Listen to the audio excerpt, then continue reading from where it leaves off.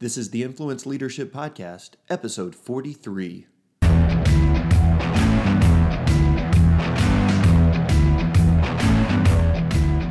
Hi, everyone. Welcome to the Influence Leadership Podcast with Chris Fuller, where our heart is to develop leaders like you and help you increase your individual influence and your leadership skill set.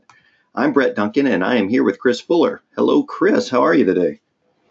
Man, Brett, I'm doing great. It's a warm, sunny day in Texas, and I'm not on the road yet, so it's a great day. That's awesome. Yeah, you've, as always, you're really burning up the air miles out there and getting out and visiting with clients. And I know that's something we're going to talk about today. An interesting topic that in our brief discussions, you were saying, hey, this has come up, with clients lately, and an interest in it. And it's something that I think every leader, if you were to ask them, hey, is this an important topic? They would all say, yes, this is important. And yet, if you were to ask them, how much time do you spend thinking about it or doing something with it or, taking deliberate action in this area, I think you'd probably hear crickets more times than not. Would you agree? I would. And I would say that some people, instead of using this as a methodology of effectiveness or a maximization of organization, I think that some people see it as as more of a compliance conversation rather than an effectiveness conversation. Good point. And what we are talking about is diversity and how leaders not only need to be thinking about diversity, but how they need to leverage diversity and appreciate diversity and see it as a strategic advantage. And so, Chris, we're kind of going to dive into this. I know you've got some topics that sometimes come up in your keynotes and things like that. So we want to cover ground here. It'll probably take us 2 episodes, but let's just start with kind of the big question. And that is, why do leaders need to be thinking more deliberately and more often about diversity? So, I do feel like there's this angst in society right now around, diversity and what's going to happen. And are we at a precipice where society will revert back to a less diverse time? And I don't really see it that way. I mean, I don't really have that fear base, but I certainly can understand it and empathize with it. And one of the pieces that I've been asked to go into an organization and talk about diversity is essentially around this. We need to get more done with less. We need to get more done with the teams that we have, but we're mandated under these diversity aspects. And so can you come in and talk to us about, what does diversity mean and how do we embrace it and what can it really look like? And for me, the precipice, the start of the conversation came from years ago when I was with an organization, and this organization asked me to come in and talk about teamwork, and I was a little bit confused because they seem like a high-performing team. And in the midst of the conversation, I said, well, tell me what's amazing about you guys. And they said, look around the room. We are the picture of EEOC. We are the most diverse executive team that you'll ever see. And I'm like, wow, that's great. Yeah, that's awesome. Well, why do you guys need me? And they said, well, we're struggling with liking each other. And so in the midst of that conversation, I'm like, well, wait a minute. Isn't the principal foundational fundamental belief in the diversity and inclusion argument that we need to get past the externalities to be able to hear the internals? And what you guys are saying is you're embracing the externals and you're refusing or refuting the internal opinions. Yeah. It's as though they were motivated to be diverse just so everyone could see that they were diverse, but there wasn't like a strategic advantage beyond that, right? And this is where teaming comes in. So we're talking about we've checked all the boxes of diversity, but diversity isn't working. And the piece about the organizational cultural effectiveness is at times we need to have this broad-based perspective of different approaches to business. And I think that the key contribution to diversity is that multiple lens factor, that collaboration on perspective and different experiences and what they bring to the table yields different insights, and different insights can be leveraged to enhance customer experience. So all of these things are ripe for our harvest of the effectiveness. But the piece is, I believe that we'd get so caught up in the compliance factor that we lose the genius of what diversity and inclusion can do for us and what it was meant to do for us prior to any potential legislative possibilities. Yeah, something interesting you said there, and I want to paraphrase it because it's the point here isn't, to have diverse people, although that's going to happen. You can't help but for that to happen. But it's the perspectives, it's diverse perspectives which come from those diverse people, right? It is, and there are multiple. So I'm about to let me do a disclaimer warning. Warning: there's about to be an inflammatory word used, and so what happens is that whenever you're subject to someone else's bias or you're dismissed because of prejudice, that is so demeaning and hurtful and dehumanizing that ultimately, the government felt, compelled to step in and right some wrongs around social causes, and rightfully so. But the bias and the prejudice extends far beyond what legislation can deal with. And so when we talk about the stereotypes, the biases, the prejudice, all we're talking about is you see something and you are willing to dismiss it without knowing and learning and going deeper into one of those pieces. And that's the real travesty is that how do we look at someone's ideas? Brett, you and I may have worked together for 10 years, and I may have some biases towards my belief around you. I may prejudge your today based on the history of yesterday. Mm. And I'm not giving you a fair shake because, Brett's tendencies are such and such, or Brett's tendencies are so and so, and oh yeah, well that's just Brett. That's just as much prejudice and bias, as anything else. And we may do it with each other based on the history of tenure together in the organization instead of any external issues that we may face. Yeah, and so it's there's obviously an element of that that clearly, hey, for moral reasons and social reasons, hey, we need to get beyond that. And, that's not necessarily what this podcast is about, but it's that other side of this is what are you sacrificing or what are you, just completely not taking advantage of? And even that's probably the wrong phrase, but what are you missing out on when as a leader, you are letting those biases stand in the way of, making different and what we're going to say are better decisions? I mean, how does that play out for a leader and how do they overcome that? So the narrower the scope is the problem. As we start to narrow our scope and narrow ourselves, it can lead us to a place of maybe laser-like focus. But when laser-like focus starts to discount the opinions of others, then essentially that dismissiveness can control our ultimate lens towards the situation. And when we fail to listen to our team, when we stop listening to our team, is really when we can, as leaders, open ourselves up for a major hit.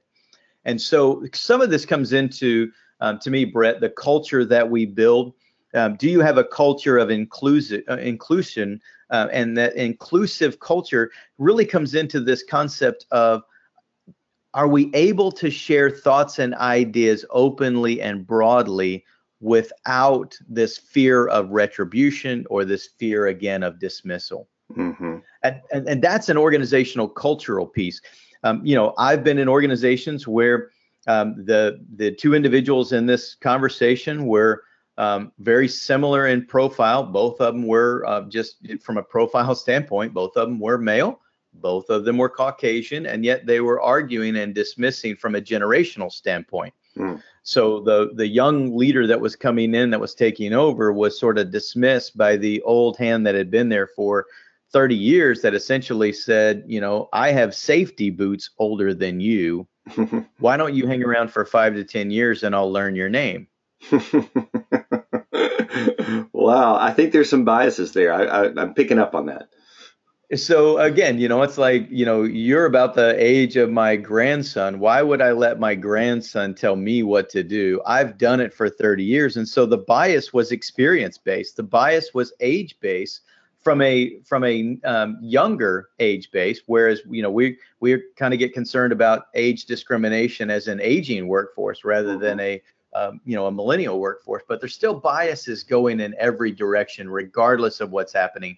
And there's a lot of biases that we can deal with, and there's some that we can't deal with. And so the fear-based is, what do we do about it? Will good people be discriminated against? But the value that I wanted to bring in having this conversation today is there's such a genius that organizations will miss if they don't open up, include that circle, widen that stance, and really become aware of the genius of the multifacets instead of just the limitations of the singularity of focus. Yeah. So let's keep going on that. So you speak of this genius, and I heard you also using the word perspective and lens. Take that a little bit further for us, Chris. How do people need to be looking at the genius of diversity? And again, as a leader, we've been talking about biases, but we all have biases. I mean, we don't even have to, create those. They just kind of happen.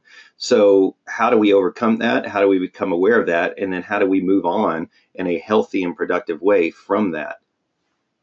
Yeah, so biases are a fact. We've talked about that before, I think, in lens theory. And within that lens theory, we're all going to have a genetic disposition that may affect our biases. We have a familial, our family of origin. And then you have an organizational cultural bias. And so really the piece is to, number one, first is identify your potential biases. And you're going to say, well, wait a minute, how do I identify my own biases? If I'm biased, will I know that I'm biased? And that becomes that piece of that self-awareness, that emotional intelligence that says, am I aware where I am prejudging the situation? And or can I set it up in a way where somebody says, I want to challenge your bias? Like, for instance, I mean, it was just interesting. I was on a call today, and one of the guys that was on the call was referring to a couple of the other leaders that was on the call, and they were female, but he kept referring to them as ladies. All right, ladies, well, talk to me about that. And so he was interviewing them, but it was kind of an interesting piece. Instead of referring to them as leaders, he kept referring to them as gender piece. And that really kind of pricked my conscience about, was that a Southern term of deference, a Southern term of respect, or could others, since they were, they were from the Northeast coast, could they see that as an offensive term, whereas somebody doesn't even mean that? Mm-hmm. So I don't want to derail into that particular piece, but that was just kind of an interesting piece of, if you're not even aware of your biases, you're going to have someone that you allow to say, is there a bias in this, or I believe that this may be an unintended bias, and how do we open that up a little bit more to that perspective? So how do we do it? Well, one of the things in the meetings that I like to do is just open up a Q&A time. So if we have a discuss, debate, decide time within the meeting, then we allow for the inclusion of thought by challenging everyone to think differently and to offer counter ideas to be able to stretch. So we may do something within a meeting that says, okay, guys, let's do a little counterpunching. Let's do a little devil's advocate. And let's talk about other things that we're missing. What are we not seeing? And what do we need to include so that we can wrap our minds around a complete perspective instead of a linear or narrow-based perspective? Wow.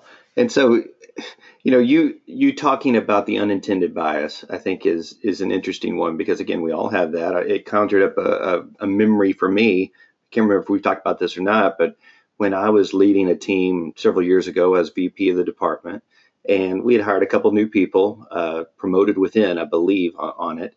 And I got a call one day from HR saying someone had reported a concern about gender bias, and it rocked my world.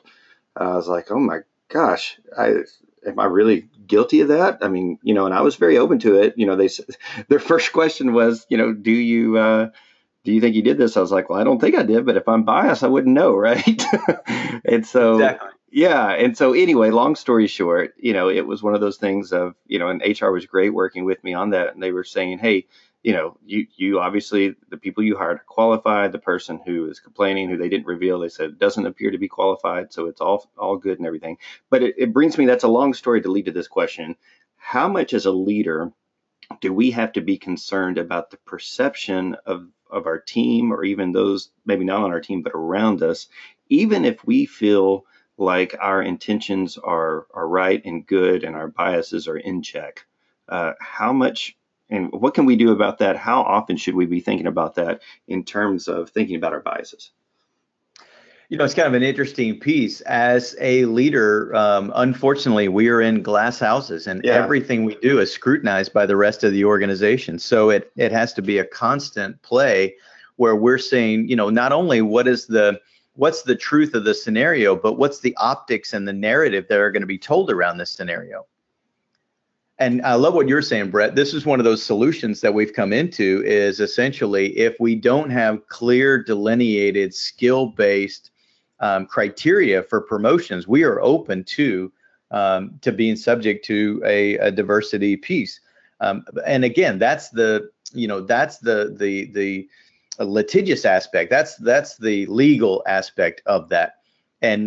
But just as much or more so, I love the fact that you were challenged on why did you see this candidate as better or worse than another candidate? Why did you see this one as promotable now versus not promotable now? Mm-hmm. And one of the things that we've encouraged people to do is, if we were doing this in the evaluation of the right sizing of a structure recently, where we took everybody's name off of the org chart and we simply list their accomplishments, and then based on those accomplishments, we made decisions. So there was a way that we were able to strip away some of the prejudice, bias, and really lens by removing the person's name, by removing any descriptors around them, so that we could get to the actual fundamentals of that person and that person's behavior.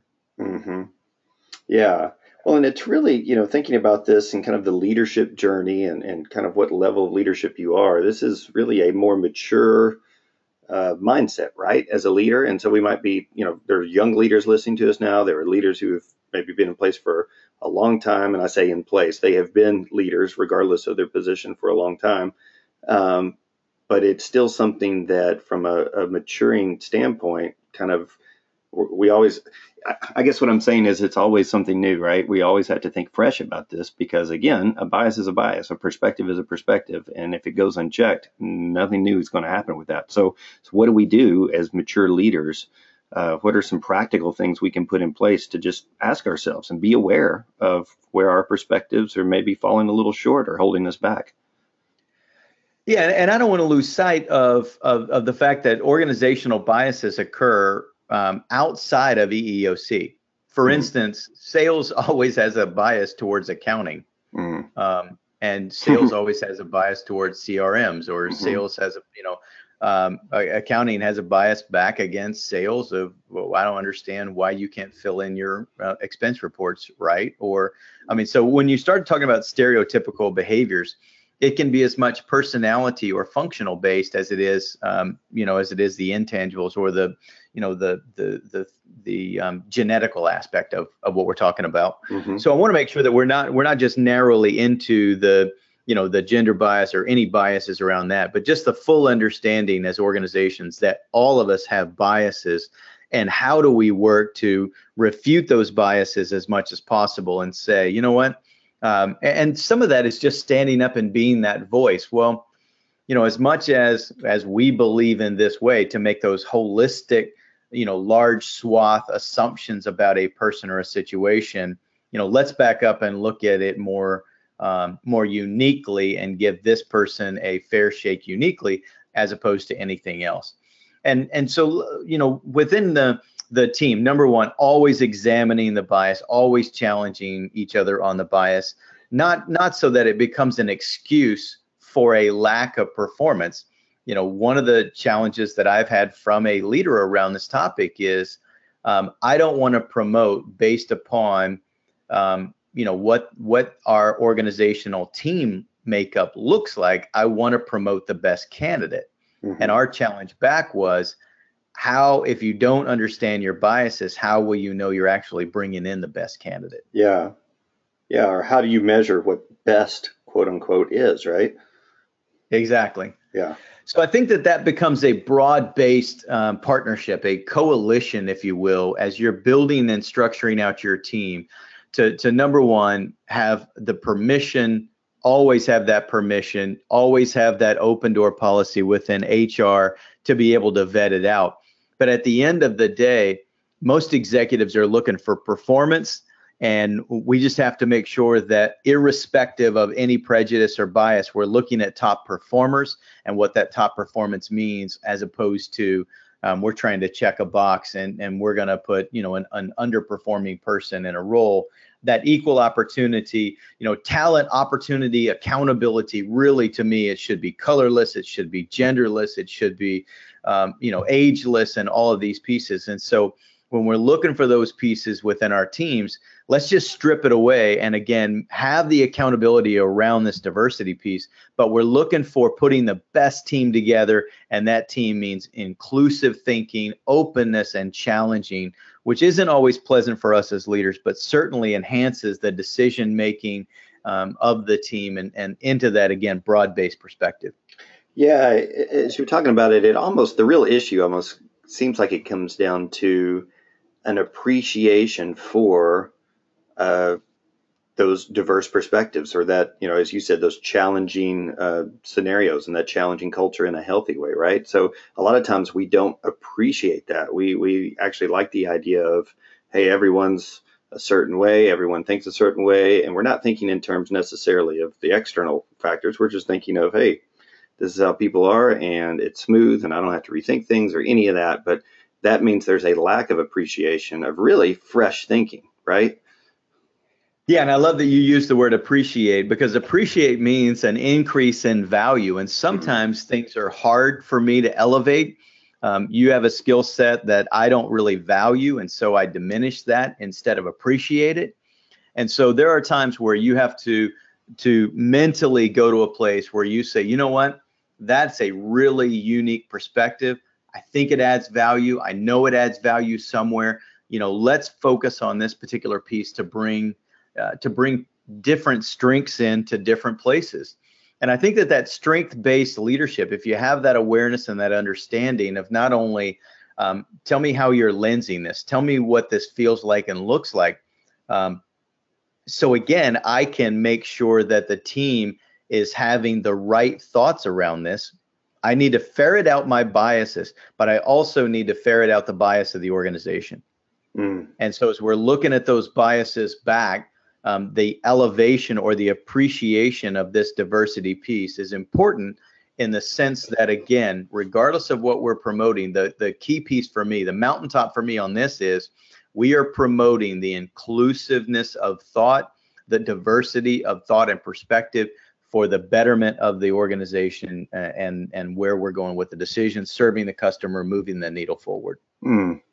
We haven't mentioned your word of the year for a few episodes, but it's maturity, right? And what we're talking about is, again, a mature topic. It is a leader, as he or she matures, this is something you must become more aware of. And kind of going back to that team that you gave the example of at the beginning, who externally they had done everything they had to be diverse, and at the same time they were really struggling with making that work. So kind of looking at what we've been talking about today, what would you tell that team right now specifically on how they get over that hump? What are some practical steps that they could take? So one of the pieces that we did was we went again back to our Right Path assessments, and we started working out of that Right Path assessment to be able to say, let's strip away all externalities, and let's simply look at their personality and their approach and their contributions. So immediately, again, stripping away the externalities, stripping away any pieces that might be prejudicial, and getting into just analyzing the contribution. So as I looked at that team, went with that team, it was about getting to understand the approach of the person and personality and background, more so than it was looking at them through the immediacy of, here's how I'm experiencing you. And so when we get into the interactions, the relationship, the conflict, all that to me comes back down to that personality-based profile that essentially says, here's my approach, here's my genius, here are my strong points, here are my weak points, and understanding them as a person and their contribution, rather than looking at the things that are the sticking points. I want to get past all that into that that subsurface, if you will, subcutaneous contribution. I think the maturity is, how do we set this up, not only for me individually, I've got to lead me first, but then how do we build this into our culture? And again, this has to be, it's in our best interest to make sure that we build this broad-based coalition rather than the narrowed thinking in an organization. I just think it's such a key piece. To me, that's the maturity, is knowing what we need versus doing what we want. Well, it's something I think we can dig in a little bit deeper even in the next episode. But before we do that, Chris, any final thoughts to kind of wrap up this portion of really fresh thinking on diversity and thinking and learning how to appreciate diversity? Anything you want to leave our listeners with on that? Yeah, today has really been about, some of the ramblings of my heart around a keynote that I'm going to do to help an organization embrace diversity, because as we're squeezed and we're maximized for impact from a budgetary standpoint, do more with less type piece, that we have to elevate the points of effectiveness, and having this broad-based perspective and having this diversity and inclusion, again, more so an elevated sense of inclusion of the right people in the room, inclusion of thoughts and ideas, diversity of perspectives and backgrounds and those things. This is, to me, one of the key elements to effectiveness of an organization, rather than just checking a box. Elevate this, look at this as a mountaintop type experience to achieve the pinnacle of performance through the diversity, the enhanced lens, and the enhanced effectiveness of different people.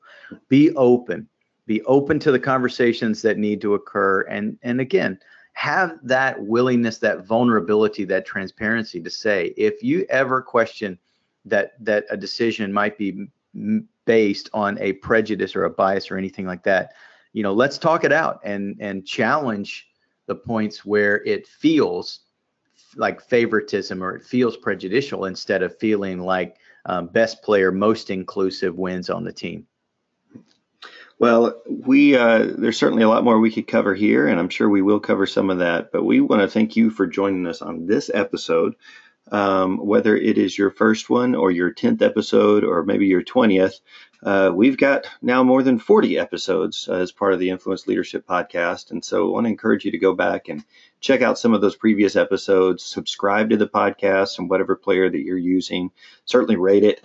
And, if this is something, especially today, the topic that we've been talking about on diversity, this might be something you or your organization wants to work with Chris on. You heard him say he's working with clients right now, doing keynote presentations, as well as just working with clients. That might be something that really is something you want to invest in as part of your organization. We encourage you to reach out to us. You can go to the website, influenceleadership.com.